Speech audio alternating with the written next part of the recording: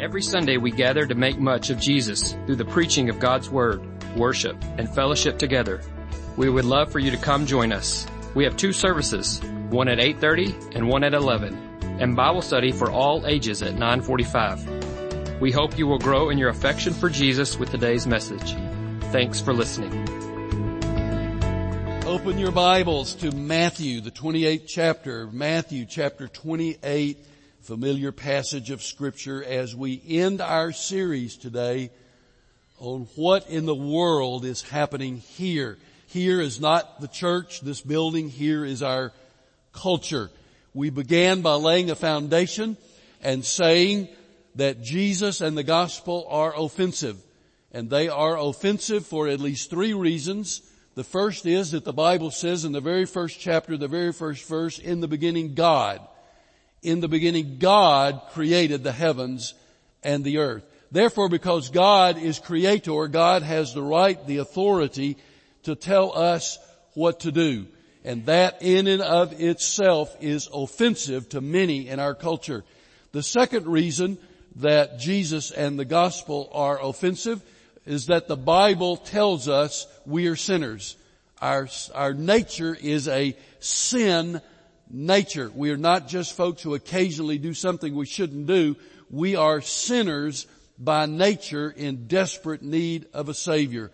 All have sinned and come short of the glory of God, the Scripture tells us. And there are many in our culture who find that offensive. They would be willing to acknowledge a mistake here or there. But to say I have a sin nature and I am in need of a Savior is offensive to many. And then the third reason that Jesus and the gospel are offensive is that Jesus said, I am the way, the truth, and the life. No one comes to the Father except by me. And there are many in our culture who find that to be offensive. They might be willing to say Jesus is a way, and if that floats your boat, then follow Jesus. But there are many ways to God. But Jesus said, I am the only way. And so he was either speaking the truth or he wasn't. And we know he was speaking the truth. He is the only way.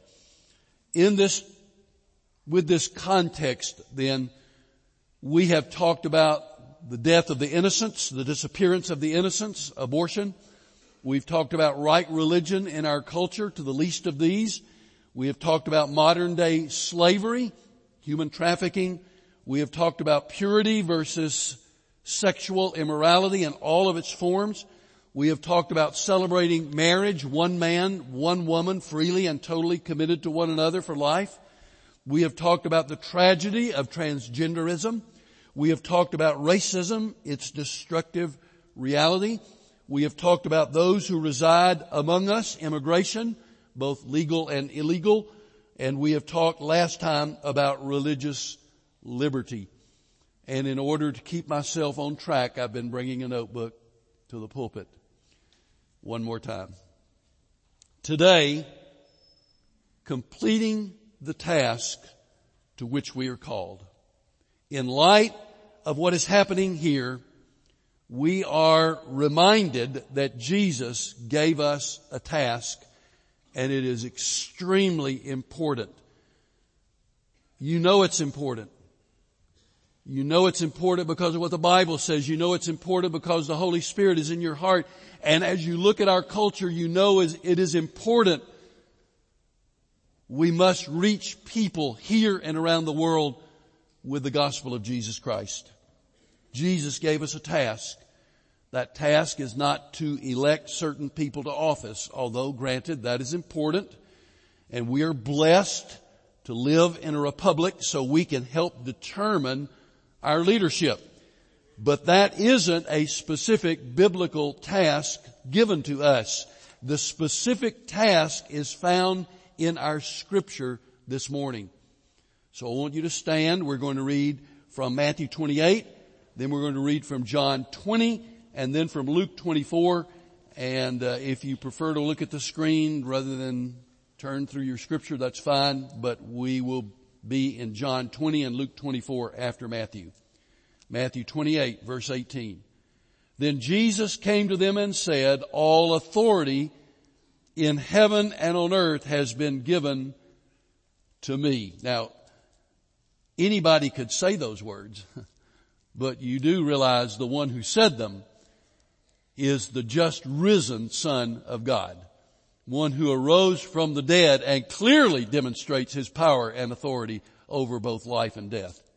Therefore, go and make disciples of all nations, baptizing them in the name of the Father and of the Son and of the Holy Spirit, and teaching them to obey everything I have commanded you. And surely I am with you always to the very end of the age. Then John, the 20th chapter, the Gospel of John, the 20th chapter, verses 19 through 23. John 20, beginning with verse 19. On the evening of that first day of the week, when the disciples were together with the doors locked for fear of the Jewish leaders, Jesus came and stood among them and said, peace be with you. After he said this, he showed them his hands and side. The disciples were overjoyed when they saw the Lord. Again, Jesus said, peace be with you. As the Father has sent me, I am sending you. And with that he breathed on them and said, receive the Holy Spirit.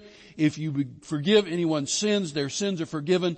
If you do not forgive them, they are not forgiven. Those verses mean as you proclaim the gospel, people will have the opportunity to commit their lives to Christ, to become Christ followers. Then Luke chapter 24, and after that you may be seated. Luke chapter 24, verse 44. 24:44 of Luke. He said to them, this is what I told you while I was still with you. Everything must be fulfilled that is written about me in the law of Moses, the prophets, and the Psalms. Then he opened their minds so they could understand the scriptures. He told them, this is what is written. The Messiah will suffer and rise from the dead on the third day, and repentance for the forgiveness of sins will be preached in his name to all nations, beginning at Jerusalem. You are witnesses of these things.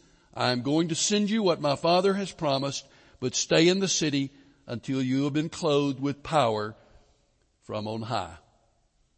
You may be seated. So what I'm going to say this morning from these texts, three things.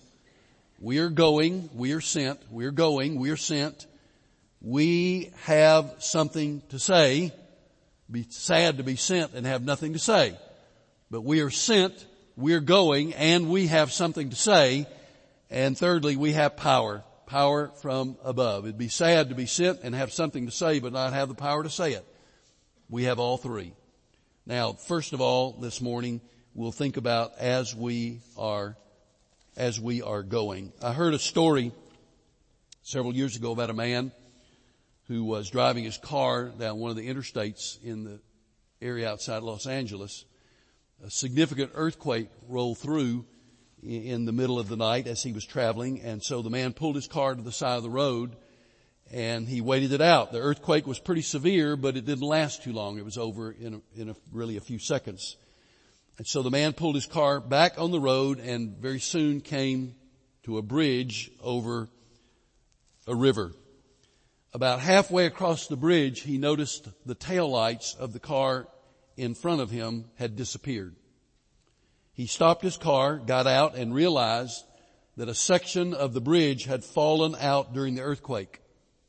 The car in front of him had driven into the chasm at full speed, plunging nearly 75 feet into the water below.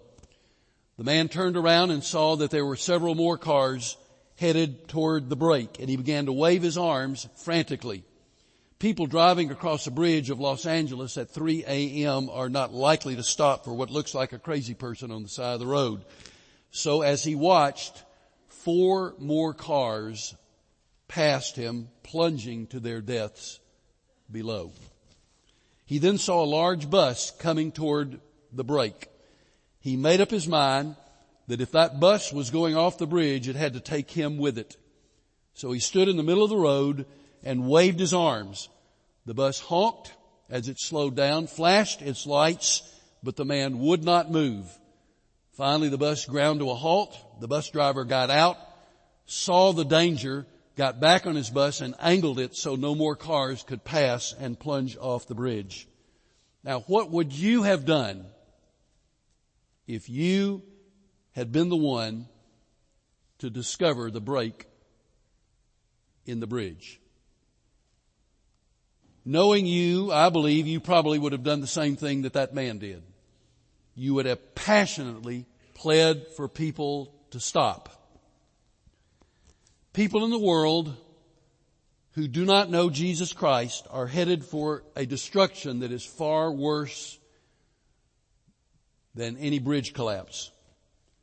Millions are headed in that direction right now. Every day we should think about Christ and what He gave for us that we might not perish. Then we should ask God to help us tell others before it's too late. So first of all, this morning we are going. Literally, Jesus said, as you're on the way, make disciples. We are going. And John in his gospel was very clear about what Jesus said. We are sent. Jesus was also sent. What Jesus said to the disciples applies to the church today as it has for 21 centuries. So we are sent and we are sending. That makes sense? First Baptist Belton is sent. First Baptist Belton is sending. We have a mission that is missions. Who are we?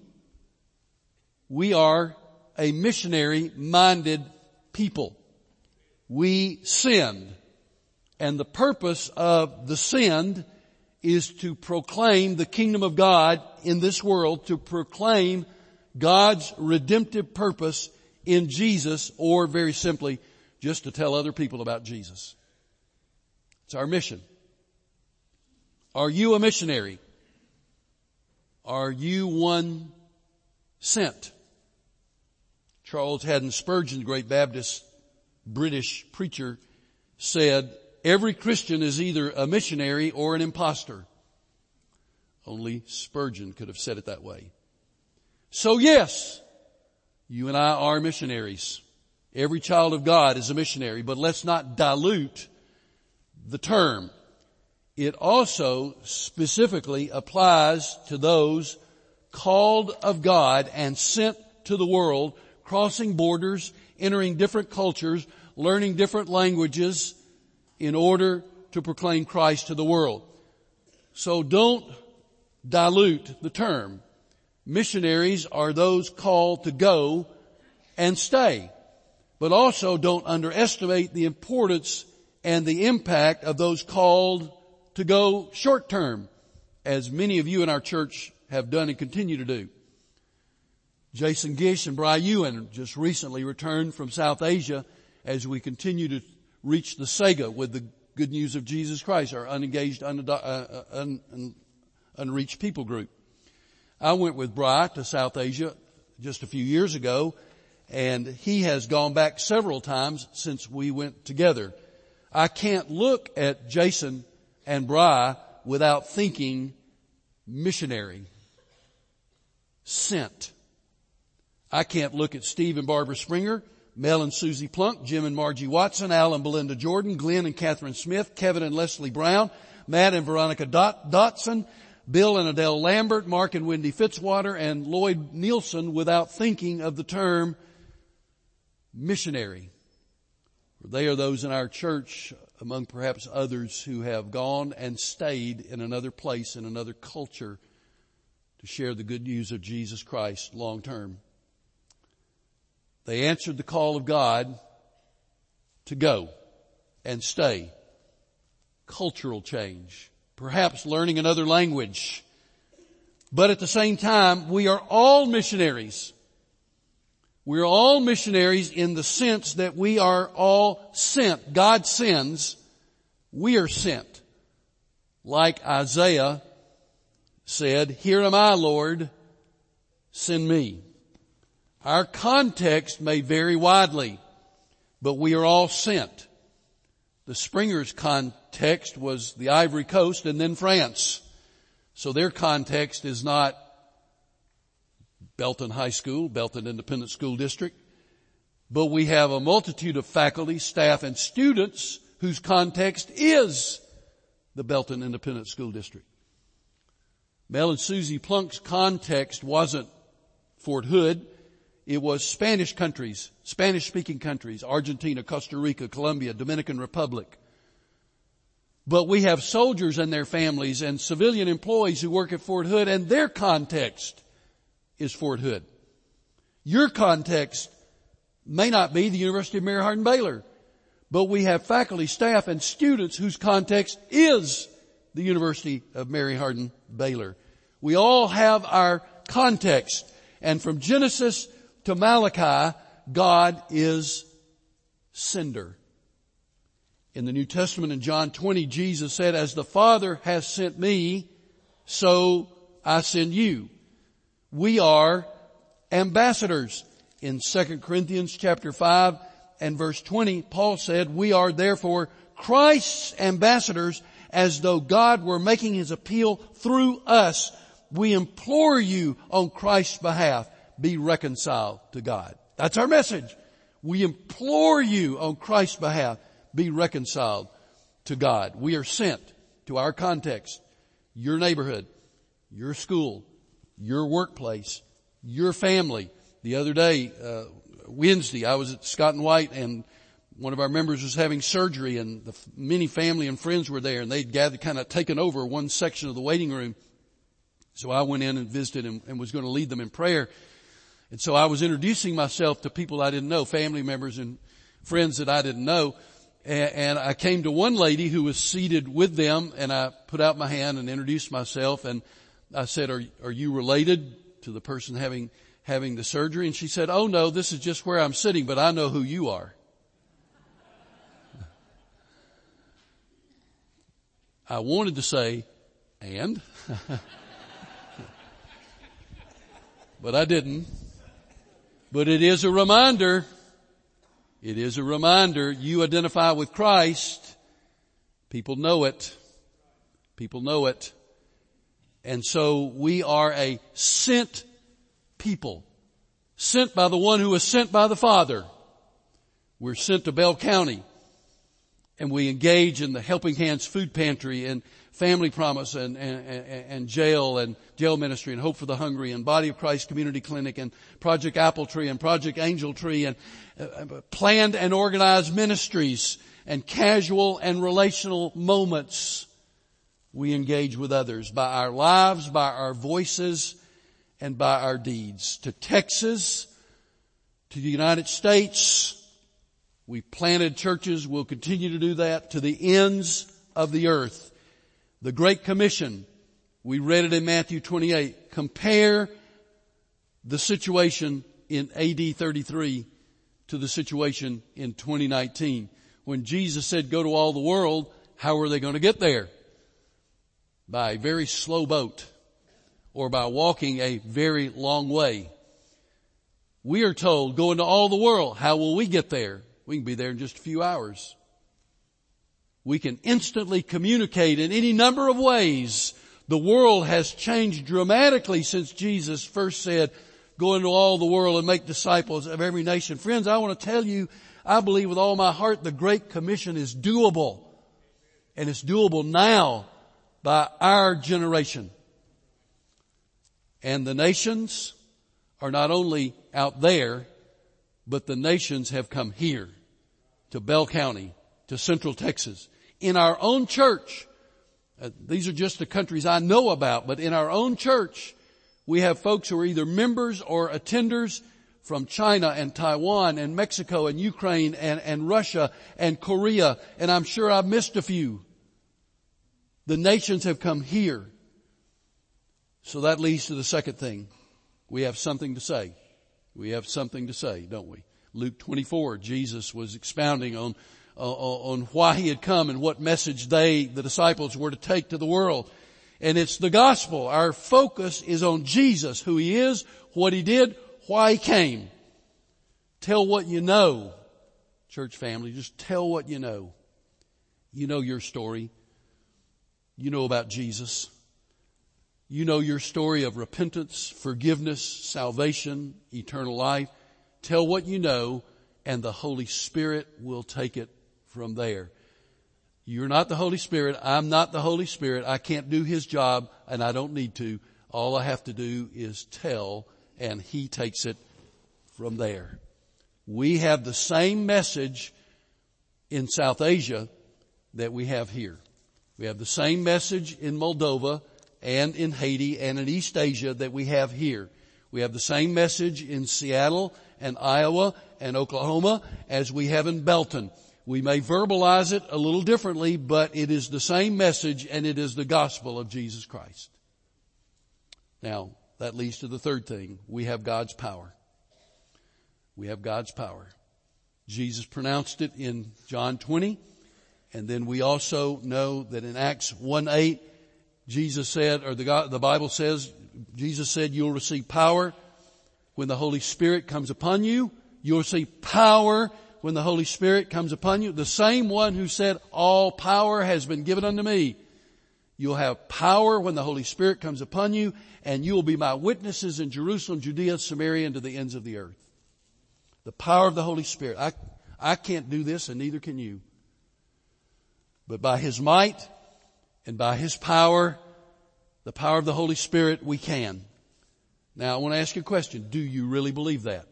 Or are they just words on a printed page? Do you really, it's cut deep. Do you really believe that? If so, why are we so often filled with doubt? Notice I said we. I didn't say you. I said we. Why are we so often filled with doubt? Do we really believe the words of Jesus? Is the Holy Spirit really in our hearts? If He is, and if what Jesus said is true, then we can do it because we have His power. So what do we do with all this? Let's conclude with what we do. First of all, pray. Most important thing that you and I can do is to pray. Pray for the power of the Holy Spirit to fall upon us and for the spread of the gospel from this place to the ends of the earth. Pray like you've never prayed before. If you need a little motivation to pray, then reflect back upon some of the subject matter that we have covered in this series. What in the world is happening here? We need more people to be saved. That's what we need. So pray. Number 2, give. Give. The challenge before you is to give like you've never given before. Give a generous year-end gift to your church. I have been, like most of you, I've been inundated the last couple of weeks and will continue to be inundated till December 31st from every organization in the world that has my name asking for a generous donation, a year-end gift. And there may be a couple of those that my wife and I will consider prayerfully as we've done before. But in the process of all of that, remember your church. With a generous year-end gift to Lighty Moon Christmas offering, to Faithful God, Faithful Future, to the church budget. Remember, and I don't want to step on anybody's toes this morning. I want to leave you a challenge. As you consider year-end gifts, or as you consider giving all the time, leave giving to lost people of institutions that are not distinctively Christian. Lost people will take care of those. I'm not saying they do bad things. Many of them do great things, but let lost people take care of that, because the lost people are not going to send missionaries around the world. They're not going to give to Lighty Moon. They're not going to give to our budget or Faithful God, Faithful Future or all the multitude of Christian organizations that are doing great work in our area. They're not going to do that. If it's going to happen, you and I have to do it. And so I encourage you to give. Then thirdly, go. Be willing to go. Be available to go. And in essence, don't see that as saying the pastor wants me to go to Moldova Oh, that'd be wonderful if you could. But when I'm saying go, it's keep going like you're doing now. As you are on the way, as you are going, make disciples. Then number 4, support those who do go. If you can't go, and some reach a point in age and health that can't go anymore, but you are able to give to those who do go as they make themselves available but perhaps lack the total resources. Remember, when people go around the world on the mission trips, they're not going on vacation. You're not subsidizing a trip to Disney World. You're subsidizing a trip by which people are carrying the gospel of Jesus Christ to the ends of the earth. So support those who do go. And then lastly, celebrate. We have so much for which to be thankful. Celebrate the good news of Jesus Christ. Celebrate what God is doing around the world. I know if you're like me, it's so easy to watch the news and get fixated and get, Can I do it another way? But wait a minute. Okay, yeah, all that stuff's going on, but there is a lot of incredibly positive things going on. I've said this before. I'll say it again, I'm sure in the future. But in our thought of reaching Muslim people with the good news of Jesus Christ, you've heard me say this. Our missionaries say it. People around the world, mission demographers say it. More Muslims have come to Christ in the last 20 years than in the entirety of the previous years of Islam. God is at work. And we have much to celebrate. So that is an invitation to you. Tonight at 5:30 in our evening worship service, we have 4 mission groups who've not yet had a chance to report to us. They'll be reporting tonight at 4:30. 4 of your fellow church members who've gone to the ends of the earth, and tonight they'll be reporting. So 5:30 right here, an invitation to you to come and celebrate. And that's got to be better than any football game or anything else that's on tonight. So come 5:30 and celebrate. J.D. Greer is currently the president of the Southern Baptist Convention and a wonderful pastor. And so I want to share a story that he told as I close today. For 2 years I served as a church planter in Southeast Asia. The last conversation I had there almost 10 years ago left an indelible mark on my life. An Islamic friend whom I will call Ahmed had come to say goodbye. He had been my best friend there. He befriended me at a very lonely time in my life, and for 2 years we talked, traveled, studied, and fished together. I had tried a number of times to bring up Jesus to him, but Ahmed seemed eager to leave the subject alone. He was as committed a Muslim as I had ever met.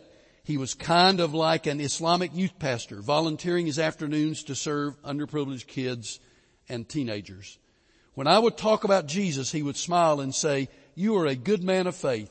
You were born in a Christian country and you honor the faith of your parents. I was born in a Muslim country and I honor the faith of mine. You were born a Christian and you will die a Christian. I was born a Muslim and I will die a Muslim."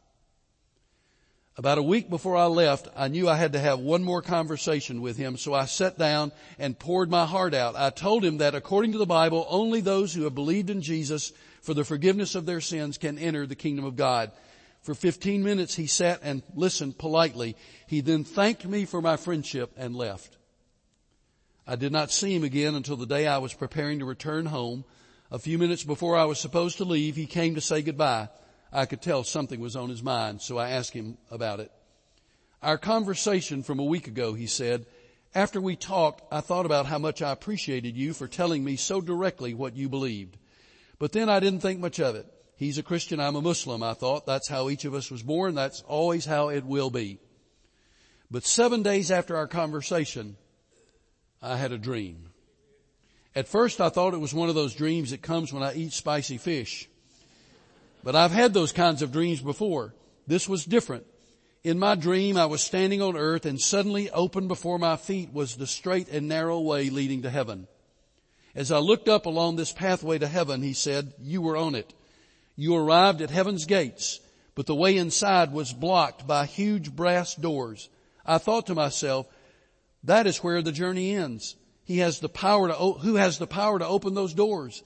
But then as I watched, someone from inside knew you and they called your name. The doors then swung open wide for you and you went in. And then my heart broke because I really wanted to go with you.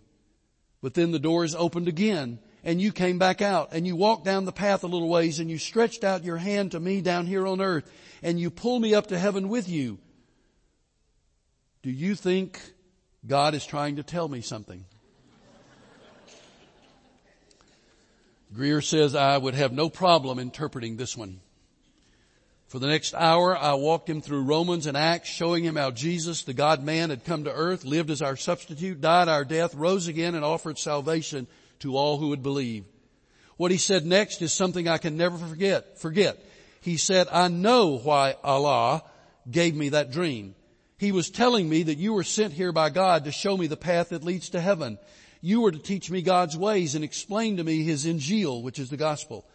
But today, my friend, you are going home and we will never see each other again. You're the only Christian I know who will teach me the way of God. I would love to tell you that he became a believer. Sadly, he did not. And to my knowledge, he has not. We live in a world of Ahmeds. They're not a number, they're individuals. Have you really thought what that means for us? We cannot pretend it's not true. Someone asked Charles Spurgeon once if he thought people who had never heard about Jesus could be saved. His response was, I don't believe they can be. But the better question is, how could those of us who have known Jesus and fail to take him to those who have not heard possibly be saved ourselves? A question to ponder. So my challenge to us today is let's finish the task to which we have been called. We can do it. We can do it. We are sent. We have something to say. And we have power. His power. So church, let's get on with it. Let's bow for prayer. In a moment we will stand and Brother Gary will lead us in our song of invitation. There's someone here today who is included in that vast number who do not yet know Jesus. And yet at this moment the Spirit of the living God is speaking to you, drawing your heart, wooing you to the Savior. So in a moment when we stand, I invite you to leave your seat wherever you may be, come and place your hand in mine and say very simply, Pastor, I need Jesus. And a member of our staff will be here to open God's Word, to share with you, to pray with you. That on this last Sunday in November of 2019, you can enter into a personal saving relationship with Jesus Christ. For the rest of us who've already made that decision, what is your part in completing the task to which we have been called? Whatever it is, whatever the Holy Spirit whispers to you, will you obey? Father, I pray we will. Whatever that may mean for me, whatever that may mean for every man and woman in this room, I pray that we will be obedient to you and that tomorrow as we are on the way, that we will be quick to share Jesus with others. Now may someone come to know you through your Son this morning. In His name I pray. Amen. God speaks to your heart. You come as we stand and sing. Thank you for listening. Please feel free to call the church at 254-939-0705 if you need prayer or if you just want to talk to somebody. We're here to listen.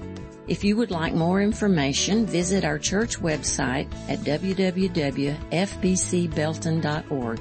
We're located at 506 North Main in Belton, Texas, and would love to see you soon.